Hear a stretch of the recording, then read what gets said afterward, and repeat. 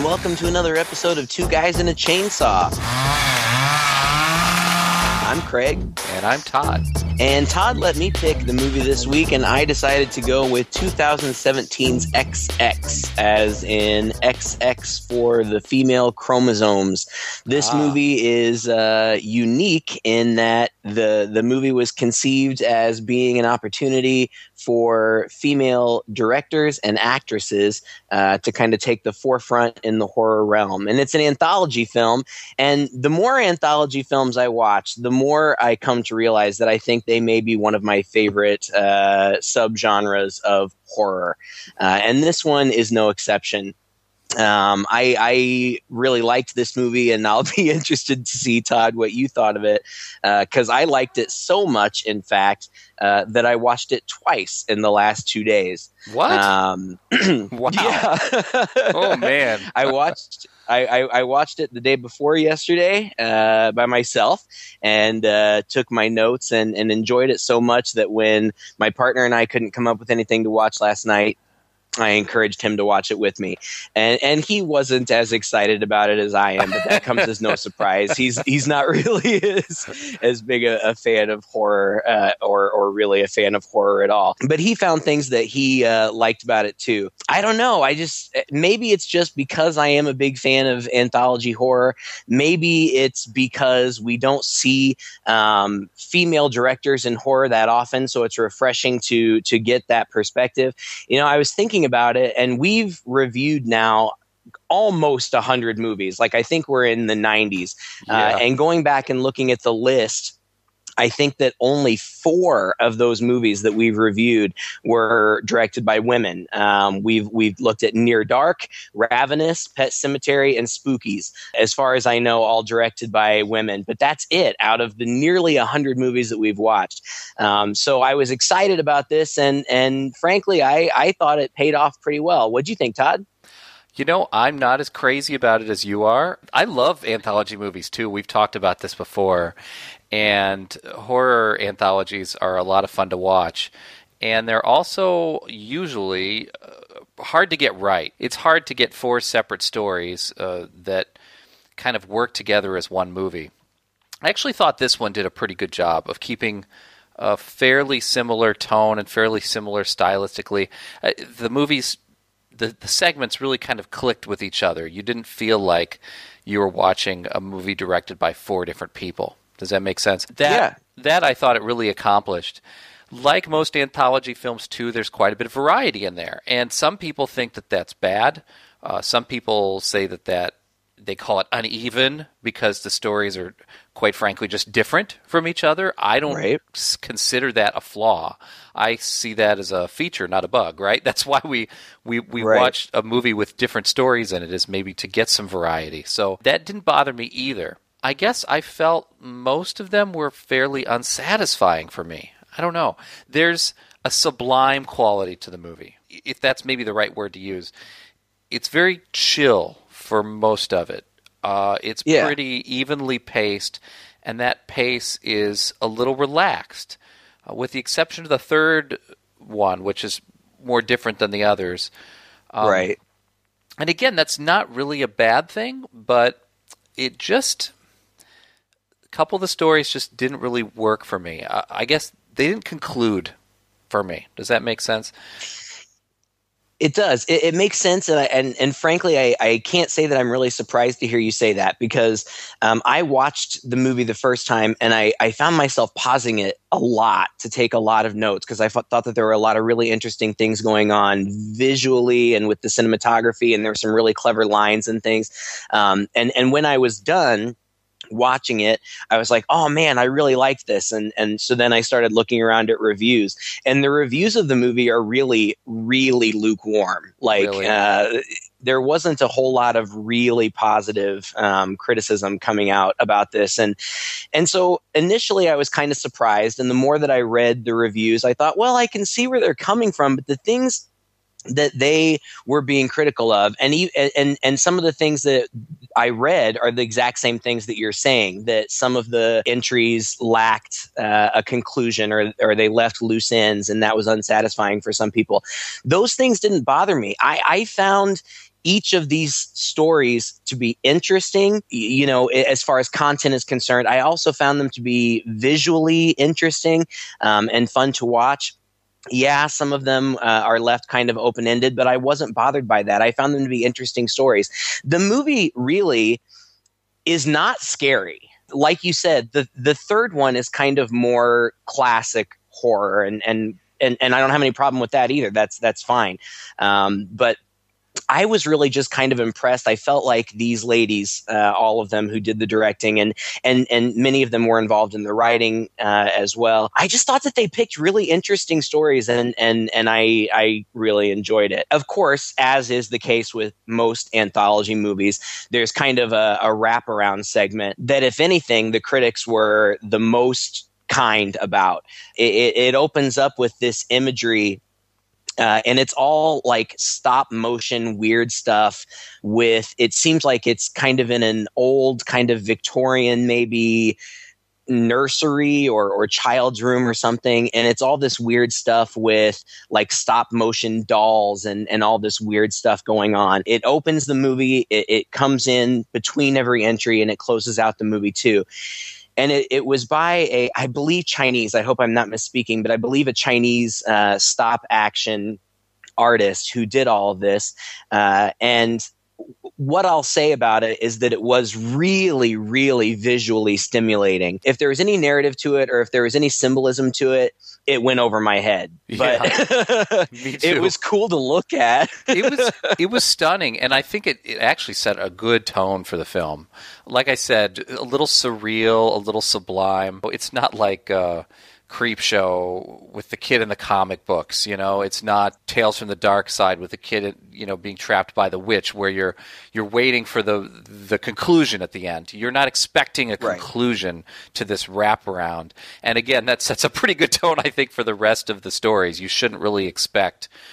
It's like reading literature in a way. I thought I'll come right out and say the first two stories I really liked. The last two I wasn't a huge fan of, although I won't say that they were bad. I would just say they didn't strike me like the first two. And when you say they're not scary, you're pretty right about that. Although I felt like a couple of them were pretty chilling. Yeah. Especially this first one called The Box.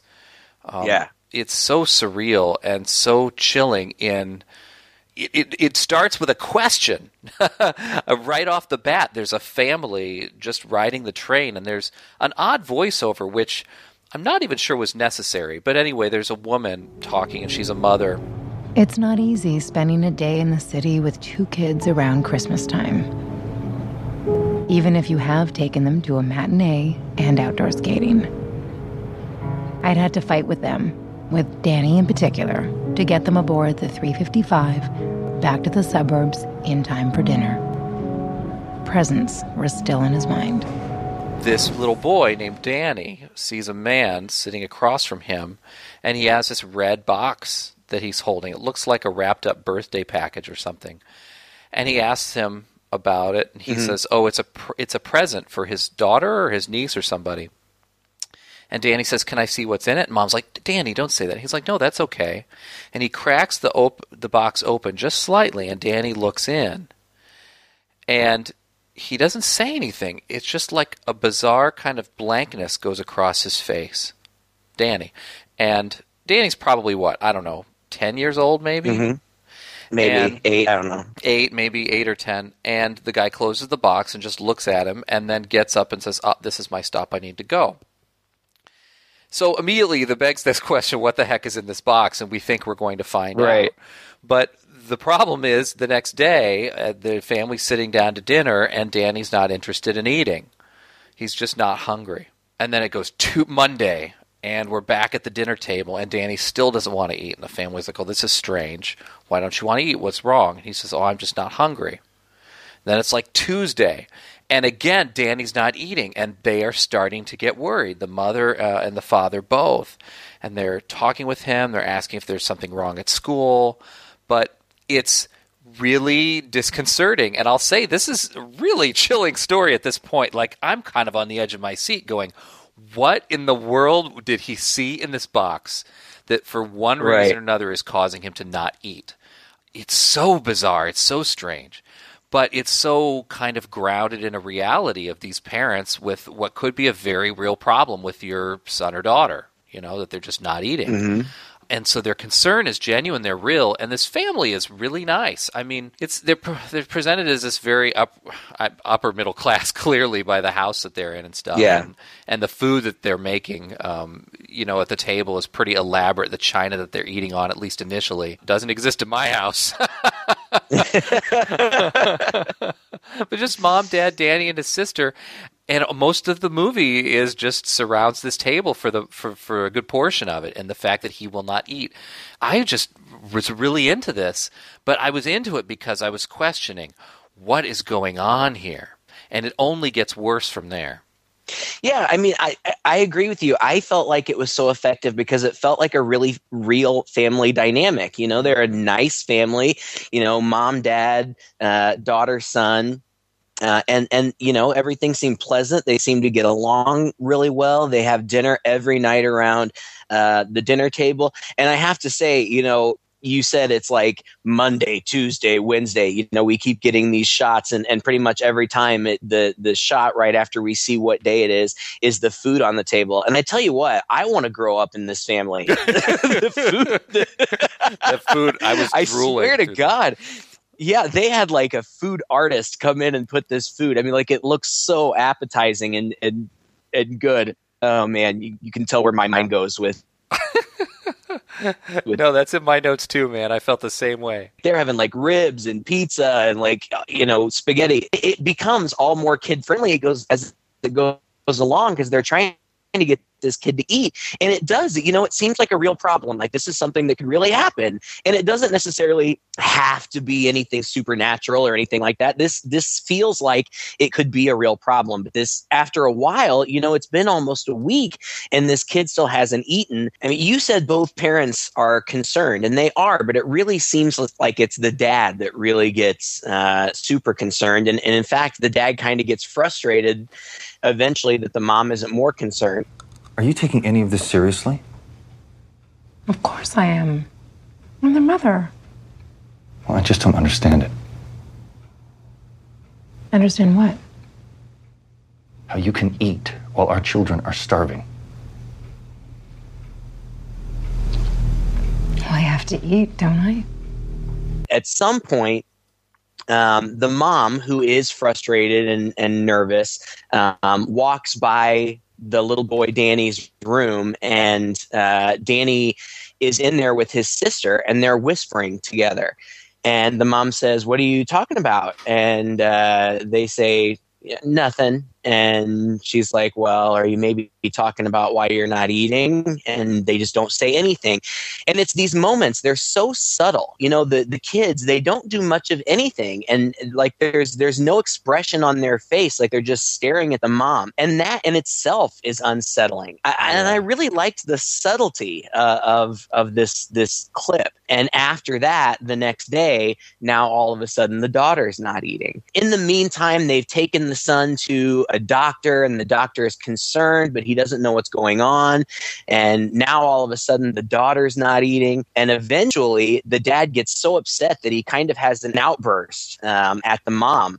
The two of them are sitting alone at the dinner table, and he says, "Where's Jenny?"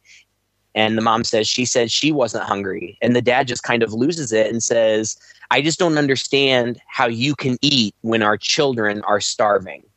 And he goes upstairs, and the mom follows a little bit after, and she sees the dad talking to Danny, and the dad says, "Listen, Danny, you can tell me anything. Just tell me why you're not eating."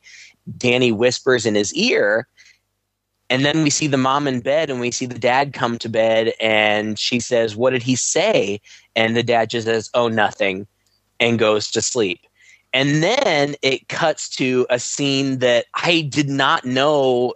Like, I was like, wait a second, what is going on here? Were you shocked by what came next? Yeah, I thought this is making a total left turn. It's already a weird segment, and it's like a shot of the mother just smiling, laying down, and it slowly pans down from her head down her body, and you see that half of her arm looks like it's been cut off, like the flesh has been stripped from it, and it goes even further down, and the same with her leg, and it's her husband is carving a slice of her leg off, and he's serving it to the kids at the table. She's laid out like the meal at the table, and they're eating it, and they're smiling, and there's a shot of her, and she's actually like smiling, like she's pleased with herself. She's still alive. And then it switches immediately to like Christmas time. Right. And we get that voiceover again where the mother is basically saying, and then Christmas came. I remember laughter from that day. Plenty of laughter. Nobody's new clothes fit, but we tried them on anyway. Believe it or not, we were happy. We were more together than we had ever been. Yet the whole family, except for the mom, is super gaunt. Their eyes are sunken in. They look not healthy at all. They're opening presents. And the kid hands the mother a box that looks just like the box that was on the train. And it says, to mom. And it's like this chilling moment. You think, okay, mom is going to see what's in this box. And she just kind of looks off in the distance like she remembered a question and said, by the way, almost, is what was it that was in that box? Do you remember on that train? And he doesn't say anything. And then it just cuts to another. I think right after that, doesn't it cut to them in the hospital? Am I right about this? Yep. Yeah. Yep. And she's with Danny, and he is dying, and it pans over, and in the next room is the girl, and she is dying, and it pans over to the next room, and the husband, and he's dying, and they all die. And we get more voiceover, and she says, ever since I had to go back and forth to the hospital, every time on that subway, I've been looking for that man and looking for that man, trying to find him. And I'm hungry. And that's where, it blacks out, right? She's saying that I've got to find him. I feel like that's the only way that I can be close to them again. And it cuts to black, and then it says, I'm hungry.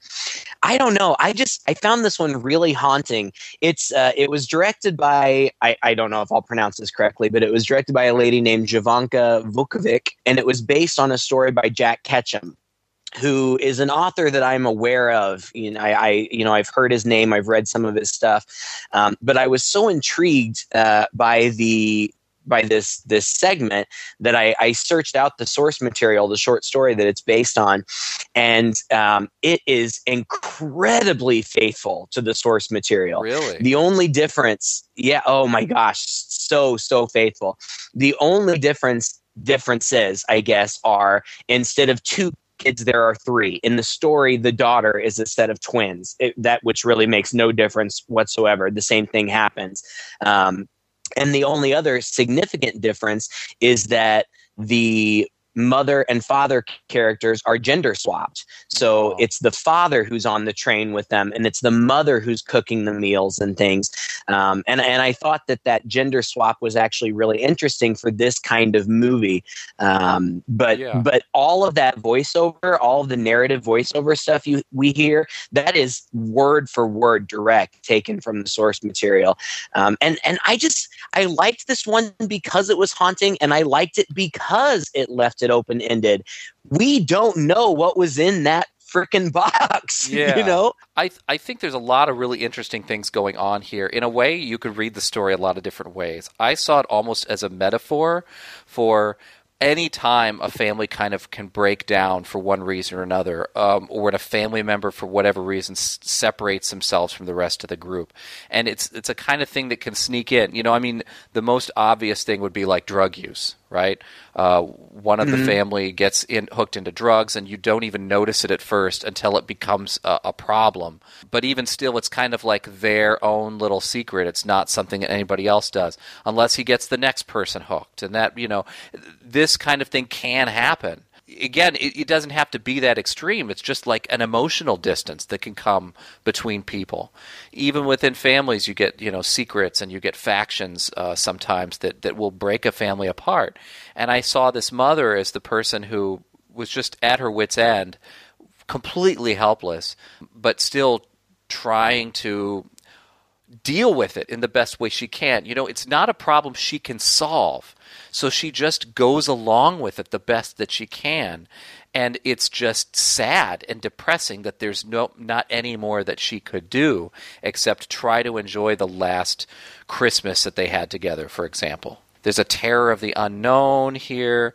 It's a very haunting story. For me, it was the best one. And even the way that the food, over time, it's clear, without even saying it, it's clear that even the joy of preparing meals, they lose it completely because, as we said, the food's really, really good at the beginning. And then as it goes on, they're getting like Chinese takeout, and then it's like fried chicken in boxes. Nobody's even preparing the meal anymore at this point. Right. There are just so many nice little touches in this, and yeah, you can tell it's a very literary story. It's clear that it comes from a very literary source.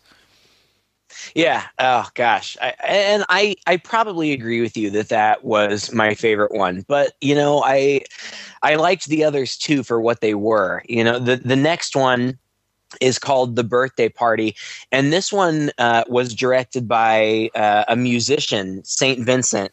She has a real name, but her stage name is Saint Vincent, and I recognize that name. I'm not familiar with her music. I kind of looked her up, but this was her directorial debut. I didn't know that going in that this was a musician, but in hindsight, it makes total sense because this whole segment, it doesn't feel like a music video necessarily, but it has kind of the aesthetic of a music video in that it's really bright. It's super colorful. It's artistically, it's kind of beautiful to look at. The colors are so bright, and there was clearly a lot of thought going into what you were seeing. And I appreciated that. And it had a killer sound design. It really did. The sound design was amazing. I absolutely loved it. And it's a simple story. This woman wakes up in bed, played by Melanie Lynskey. This is the only actor in this movie that I recognized. Most people would probably recognize her. She did a long stint on 2.5 Men. I don't really even care for that show, but she was hilarious on it. She also was the lead in a kind of horror movie. I think it was called Heavenly Creatures. The guy who directed Lord of the Rings. Yeah, was Peter that? Jackson. Kate Winslet was in it too. Yeah, it was one of his first movies. A good movie, very spooky, based on a true story. But anyway, you'll recognize this girl. She wakes up, and the premise is that it's the day of it's her daughter's birthday, and she's going to be throwing a birthday party for her daughter's neighborhood friends. She gets up and she's kind of getting things ready. She gets startled by the nanny, Carla, who is this kind of, I don't even know how to describe her, this goth, waspy kind of girl. And Carla says, will David, the little girl's dad, be joining us? And the mom says, no, he's still out on his business trip. And Carla's like, well, I saw his car here this morning, so he must have gotten back. And the mom's like, no, I think I would have noticed if he would have come in. And she's kind of got this tense exchange with the nanny. But then she goes, for whatever reason, I don't know, into her husband's office, and he's sitting there, and she's like, oh, David. Yeah, he took too many pills, maybe mixed pills and alcohol. Because when she goes into the office, thinks he's alive, turns his chair around, he's slumped over, he's got an empty drink glass in his hand, and later on she picks up that bottle of pills, and she says, oh, you were so stupid or something. I assumed that was the case, mixing the alcohol and the pills. I didn't think it was suicide. I don't know. It could have been. I didn't get that impression either. The whole rest of the short is basically her trying to keep the husband hidden. It's like she doesn't want to spoil the little girl's birthday. And so it's just kind of a series of gags, really, where people are almost catching her moving around the body. And again, it's not scary. Like it's comedy segment. Yeah. This segment on its own, I would not even classify as horror at all. No. It's Weekend at Bernie's. But kind of. And yet, again, with the subtlety of the performances and just the interesting visual aspect of it, I really liked it. Yeah. Well, and it does have an odd, she makes an odd choice in that a guy dressed as a panda comes to the door and does a birthday gram or whatever, a dance rap. and song. Yeah, rap with a beatbox like from the 80s. Yo, I'm the rapping Panda, and I'm here to say, come on everybody, cause it's Lucy's birthday. Don't be a bear, let's clap along, put your hands together for the birthday song. Well, I wasn't done yet. I got like 3 more verses to go. I'll give you $200 for the suit. Well, no, just hit play. I'm not Lucy. Okay, Lucy's my daughter, so you don't have to worry. I think it's gotta be Lucy. You're not listening. 300. You want 300? There's a down payment on the suit, and I got a thing this afternoon. $1,000. $1,000 and 2 ounces of medical marijuana from my knee surgery last year. So it couldn't have been the 80s. I don't know. Anyway, she dresses him up in the suit, the body up in this suit. The dead guy, yeah. Yeah, and is hauling around her husband as a panda. First just the head, but then I guess she manages to get the whole thing in it. And like she decides to just set him at the other end of the table, propped up at the party. So there's this nice slow motion sequence with music where everybody's coming in for the party, and she is just slumped at the end of the table, still not dressed at all, but the rest of everything is ready. You know, it's all in slow motion. It's all musical. You basically see them bring out the cake. The guy, panda head falls down into it, and they're like, "What?" And they lift it up and take the head off, and that's when they see that Dad is dead in front of all of the guests, everybody there. And the mom is just sitting there, just kind of staring off into space, like, "Well, what's done is done." and it cuts to black, and you can still hear all these kids screaming in the background. It cuts to black, and then across the screen we get the birthday party, or the memory Lexi suppressed from her 7th birthday, or Lucy, maybe, I don't know. And then it fades to black again, and then more words come up that really wasn't her mom's fault. Fade to black, more words, even though her therapist says it's probably why she fears intimacy. I just thought it was really funny. And Melanie Lynskey is a beautiful woman, but she's also like your friend from college, like she looks like somebody you would know, and she plays everything subtly, and she establishes at some point that the daughter is kind of having anxiety problems, and she's talking to her dead husband before she realizes he's dead. Lucy has been having such anxiety, and I'm just really hoping that this brings her out of her shell. Her therapist says that she gets her anxiety from watching me. Me? Can you believe it? I mean, the nerve. And yeah, you can obviously see this woman is so stressed out and is so anxious. And what I liked about it was that she was trying so hard to save her daughter's birthday, and she had to dodge nosy neighbors, and she had to dodge the nanny. And there just came a point where it was she just kind of broke and didn't know what to do. And so she just set this guy up in the panda suit at the birthday party. And she's just sitting there in her nightgown and robe with her hair disheveled, while all these neighborhood kids come in these elaborate costumes, and their parents are there dressed to the nines, and she's just kind of sitting there here we go. I don't know. I could see, it's really subtle. It's not scary. But I don't know. I enjoyed the performance. I thought the visuals were cool. The music, the sound was excellent. Again, another good one. Yeah. Now the third one, again, when I was watching this with my partner, I told him there's going to be one that you're absolutely not going to like. There's going to be one that you're just going to absolutely hate. And it was this third one. So do you want to give this one a go? Sure. It's called Don't Fall. And I'm still not sure why. But at any rate, it's just 4 friends hiking out, probably college age friends hiking out at what looks like Red Rock, maybe.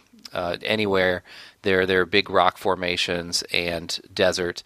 We're not actually given a place, but the place becomes an important thing. It's interesting. Even the title starts out a little Quentin Tarantino-esque, and I almost felt like the whole segment had a bit of the Tarantino style flair to it, at least in their dialogue. They're just out hiking, and one of the guys, Paul, is just a total goof off, stoner, he's the laugh a minute guy of the group, and it seems to kind of focus around Gretchen, who's the more careful, maybe slightly mousy one, and then the more intellectual Jay, who's got the glasses on, and then another girl. I didn't even catch her name. Jess, and she's Gretchen's girlfriend. That's right, Gretchen's girlfriend. And so they're out and they're hiking around, and they come across some petroglyphs. And they're just these shadowy figures, painted as petroglyphs are. They look very old. They look almost like cave paintings in the rocks. Then, it's nighttime, and they're camping out. And through their dialogue, we learn some very interesting things. This is the best campsite around, okay? And nobody even knows about it. How'd you know about it? I just know shit, man. Okay? I commune with nature, and it shows me the way. It shows him the way. Or he bribed the gas station guy at the last stop. And also that. What? It's true. Are you kidding me? Paul, it could be illegal for us to be out here. This is like a historical heritage site, clearly. We could get arrested for that. Oh, come on. What, you think they want people spray painting dicks on those ancient murals? Hieroglyphs. Petroglyphs. Hieroglyphs are Egyptian. Oh my God, I hate you so much sometimes. I don't think anyone's been up here in a really long time. Maybe it's cursed. It's not. You think it's cursed? That, obviously sets up the fact that something bad's going to happen. And, of course, it does. Gretchen goes inside. She's going to go to sleep. Then she wakes up in the middle of the night, but she's not in the tent. She's been having these weird dreams that she's in a cave with these like shadowy creatures from the petroglyphs are in front of her. And when she wakes up, she's actually outdoors. So we're not sure if she sleptwalked or what happened, or if she's magically transported. But either way, she gets beset by one of these creatures. And from here on out, it's really just... And maybe this is why I didn't really care for this one so much. It's just your pretty standard spooky spirit or creature in the woods who quickly slaughters everybody in this case. But it has some nice elements. I mean, the design of the creature is really interesting in that it really takes the form of those petroglyphs, which when they're painted on a cave, they look elongated by time. Like water is sort of washed over them, and so they've become like long shadows with long arms, long fingers, and things. Whereas this creature does become like that. It's actually more like Gretchen gets possessed by the creature in a sense, right? And transforms into it. But yeah, she comes in. It's pretty brutal, and I mean, it's a scary segment as these things go. It comes in and attacks them in the camper and chases them down. But yeah, everybody dies. And then, the last shot I saw coming a mile away, which is of the cave of the wall again. And there's a new petroglyph that looks an awful lot like the four of them. Yeah. Okay. All right. So first I'll tell you why I was disappointed with this segment. The reason that I was disappointed with this segment was because when it began, I thought that it was going to be something totally different, especially because of the title. Yeah. And they start out, they climb up this huge rock formation, and they're standing right on the edge of it. And like a couple of them are goofing around. Like what I expected was somebody was going to fall off this thing, and like there's this cool title sequence where like we see them and then the camera pulls back and then it kind of pulls back into the title. So it frames them and it says, "Don't fall." And I'm thinking, okay, somebody's going to be goofing around. They're going to fall. It's going to be kind of a survivalist kind of thing. And that scares the crap out of me. I am terrified of heights, and I have been to those type of places. When my sister and brother-in-law lived in California, they took me to one of those types of places, and my brother-in-law, goes trekking up this huge rock formation, and I'm following him, and I'm like, "This is awesome." And then I get halfway up, and I look back, and we're so high up, I froze, like I was mortified. So I'm terrified of that kind of thing, and I thought that this was going to play on that kind of fear, and so I was disappointed that it didn't. But what I will say, what I liked about this movie, I say all the time when we're talking about horror movies, I liked the movie. I liked the premise. It was too long. They could have cut it down and just had the most essential elements, and then I would have enjoyed it. And that's what I liked about this movie. I felt like this was an idea that they could have tried to stretch to an hour and 20 minutes, and it would have been pointless. Like I got enough of who these characters were. Yeah, you didn't need to know more because it didn't matter. It's kind of like the Friday the 13th. It's like a lot of these slasher movies where the characters are really pretty pointless. Yeah, their backgrounds, we don't need to know them. And they were fairly well drawn for as short as the movie was, I thought.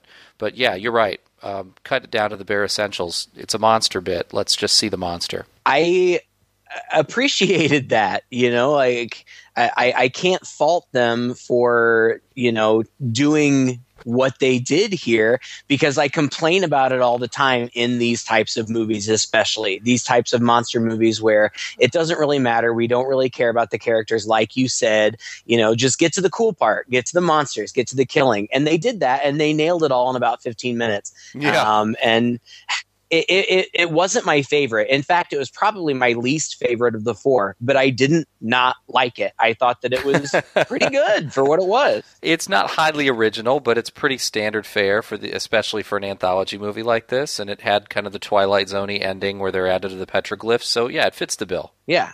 Not bad. And then the last short was Her Only Living Son. And you said that these last two were not your favorites. What do you think of this one? Well, this one I think we can pretty quickly sum up as Rosemary's Baby grows up, right? Yep. That's like somebody was sitting around and thinking, like, what? I wonder what would I wonder what happened after Rosemary's Baby. Did she keep the kid? Did they go on the run? And this answers that question. Yeah, and I didn't know that, of course, going in. After I had seen it, I read more about it, and that was how it was described. It's like a reimagining of what happens after Rosemary's Baby, and that's how it starts out. You've got this woman. It's all in tight close-up, so you can't really see. It's mostly just eyes. She's talking to this doctor. So you believe me, doctor? You actually believe me? I believe people have agendas. This crazy world, I swear. I'll go somewhere they'll never ever find me. Or little Andy or Jenny. Godspeed to you, Mrs. No. She's gone. And then it cuts to 18 years later, and it's this mom with this 18-year-old son. He's about, it's the day before his birthday. He's about to turn 18. And I didn't know, like I said already, going in that that's what the kind of the premise was. But as a premise, I thought that it played out really well. Yeah, it did. And I think this segment I did like a little better than the one that preceded it. I didn't see it so much as a horror movie, just as more like another interesting, fascinating character study about this mother. That's why I think the first two and this fourth one really tie in well together as really focusing around the mother and the trials and tribulations she's going with, this difficulty in her family. It makes the third one even more of an outlier, quite frankly. But yeah, it does. But that was what I thought was most interesting about this. I didn't know what it was either going in, and then I thought, oh, well, he's like a werewolf or something. They're talking about his dad, and she's got an excuse for why his dad isn't there, that he went to Hollywood. He's like an actor, and he's just banging actresses left and right and never left him and never cared about him. But, of course, later on we'll realize that his dad is Satan. But But in the meantime, I'm thinking, oh, well, maybe his dad is a werewolf, because at some point you find out that the mailman, who's been kind of trying to ask this homely mother out. This woman is like Sissy Spacek back from Carrie, right. She's kind of Toni Collette kind of. Yeah, just very, very dowdy. And you do feel sorry for her. And again, I got the same kind of feelings about this, is that she is really doing her best in an unwinnable situation, kind of like in The Box and in The Birthday Party. Mm-hmm. That was the most interesting part for me. So the mailman, it turns out, who's been coming on to her, has just been watching them. He's one of the cult, that's followed to watch him. And he says his father's going to call him home. Is coming soon to call him home. And again, I was still thinking werewolf, because the son, he's doing terribly bizarre things. He yanks a girl's fingernails off at school. There's a very odd sequence that later you know why at the school. Actually, I thought this was a pretty interesting scene where she's called into the principal's office. Me too. She had to go to the emergency room. Her hands were bleeding so badly. I just don't understand why he would do something because like that. I felt like it. That's what he told Stacy. He's just never been a violent or cruel. I hear the stories. I hear about the things he makes the other kids do, all in the name of being in the cool clique. Mrs. Withers, what about Andy's side of the story? I mean, who's to say he wasn't provoked at some point? Are you suggesting that this is Stacy's fault? Conflicts like these between hot-headed teenagers. Stacy is on her way to being valedictorian at this school. I would hardly call her... Are often very complicated situations. It's just not as black and white as you're describing it. I am at a loss. He should be suspended from school or expelled. That scene, I thought, it really unsettled me because, working in a high school, I deal with this kind of stuff all the time. But the fact that the son, Andy, had obviously been the aggressor. He had obviously done something wrong. And yet the administration was clearly protecting him when there was absolutely no justification for protecting him at all. And then the mother leaves. And of course, Andy and his mom are white and this mother of the other student is black. Mm-hmm. I was thinking maybe it was racial tension in a small town or something like that. But at the same time, I was like, oh my, how could this possibly happen?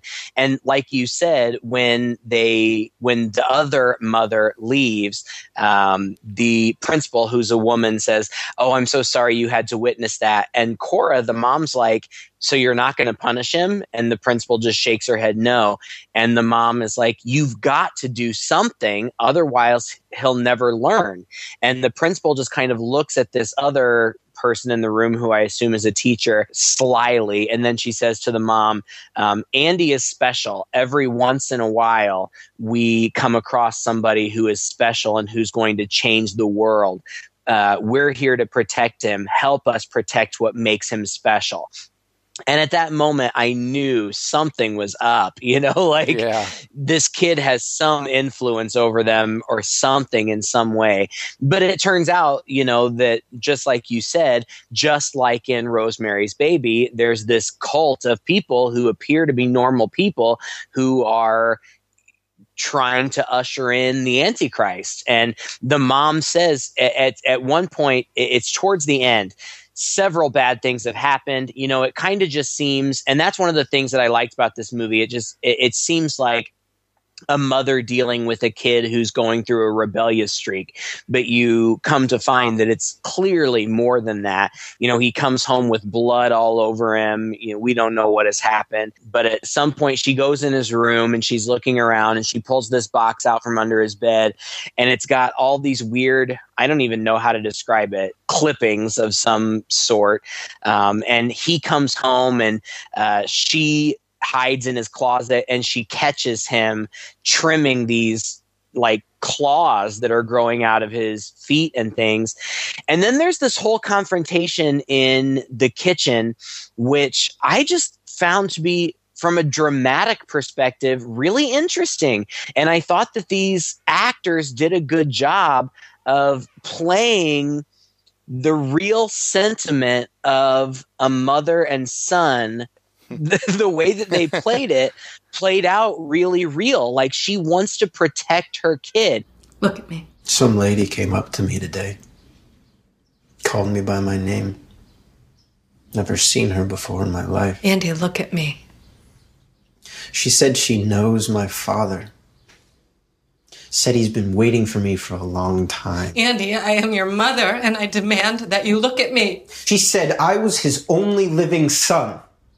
Whose son, Mom?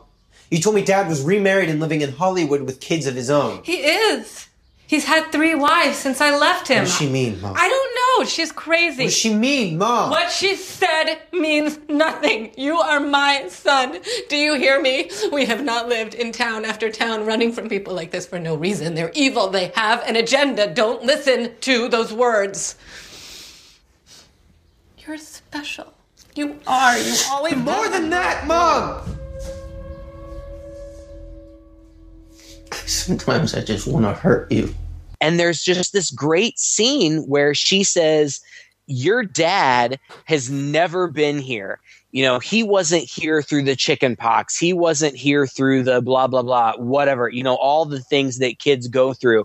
Now that you're grown and I've done all the heavy lifting, now he wants to claim you, but he doesn't get to do that. He doesn't get to make the decision. You get to make the decision. And it's this weird standoff where it's like you can see this kid going through this internal struggle, and ultimately it appears that he makes the decision that he does not want to go the way of his father, even though at one point in this, I feel like it's important and I miss it, he told his mother that he wanted her to kneel to him, and then that she had to crawl to him.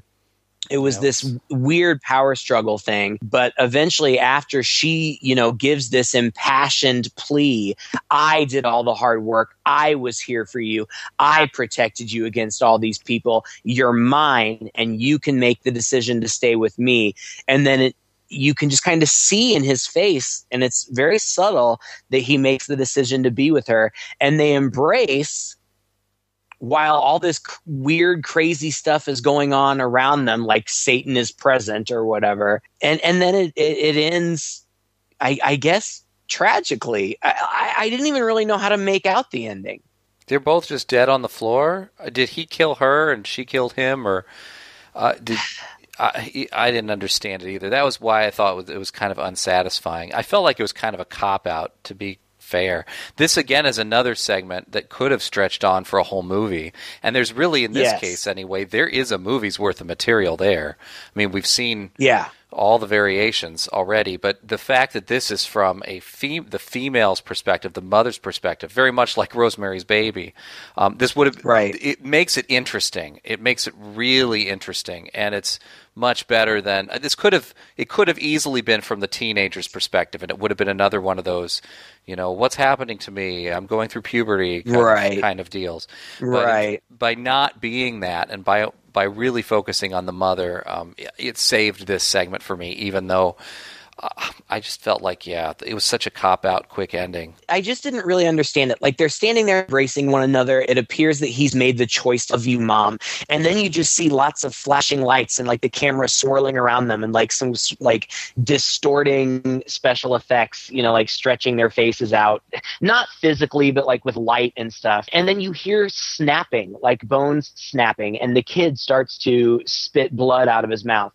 I really couldn't tell what was happening. It's almost like they hugged each other to death, like they squeezed the life out of each other. And I didn't know if that was what it was supposed to be. Like they were holding to each other so strongly, like that was the only thing that they could do, and their only salvation lay in death, or if Satan, who was apparently in the room with them, even though we don't see him, somehow, you know, killed them.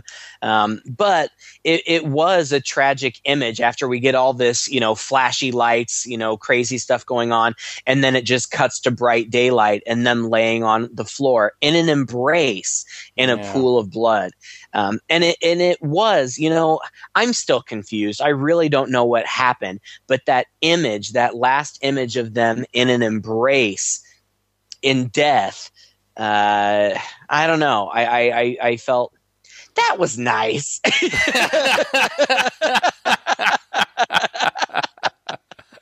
At least they were together. And I again, as is the case with many of these, I just felt like the performances were really strong. I mean, even the teenage kid, you know, he didn't have much to do, but he felt real. Like, I felt the emotions from him. The mother, you know, she was mousy and as a character, we were supposed to believe that she was kind of weak. But in the end, when she delivers this speech about how she had been there, she had been the one who had been protecting him all these years, you see the strength in her. And I just saw that, I just felt that the performance was so strong. I just ended up thinking, man, for this 20-minute short, I just felt like it was really good. And for the most part, maybe with the exception of the third one, which still I enjoyed. I just didn't think that maybe it had the artistic strength of the other ones. I walked away from this thinking, man, that was a good movie. Yeah, I'd say more than horror stories, these are character studies. You know, they really are. Mm-hmm. The first one, the second one, and the fourth one.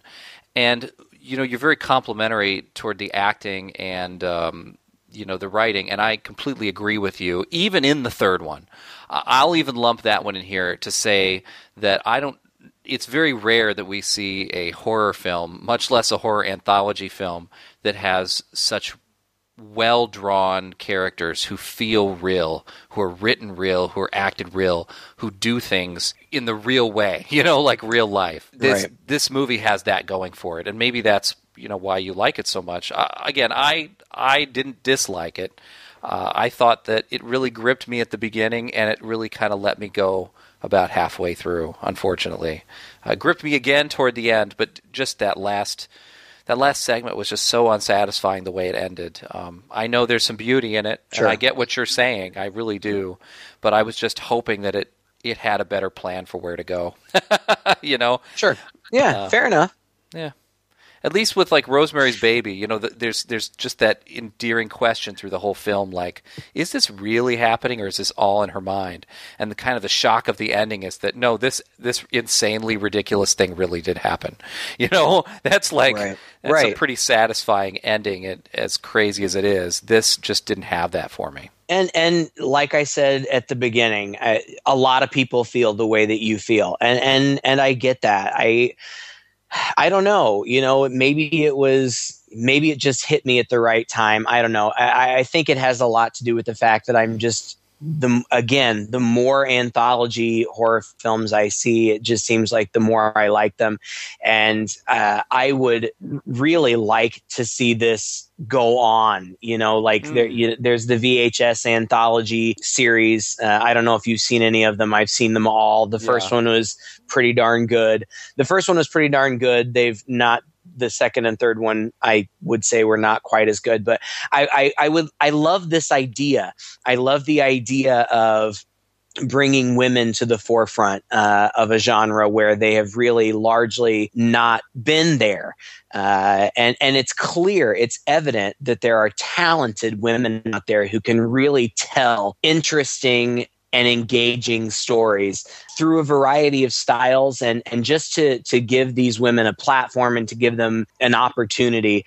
I love the idea. Who knows if there will be a second installment of this, but any of these women who directed this, I would be interested in seeing what they do next, because I thought that all of their efforts were admirable.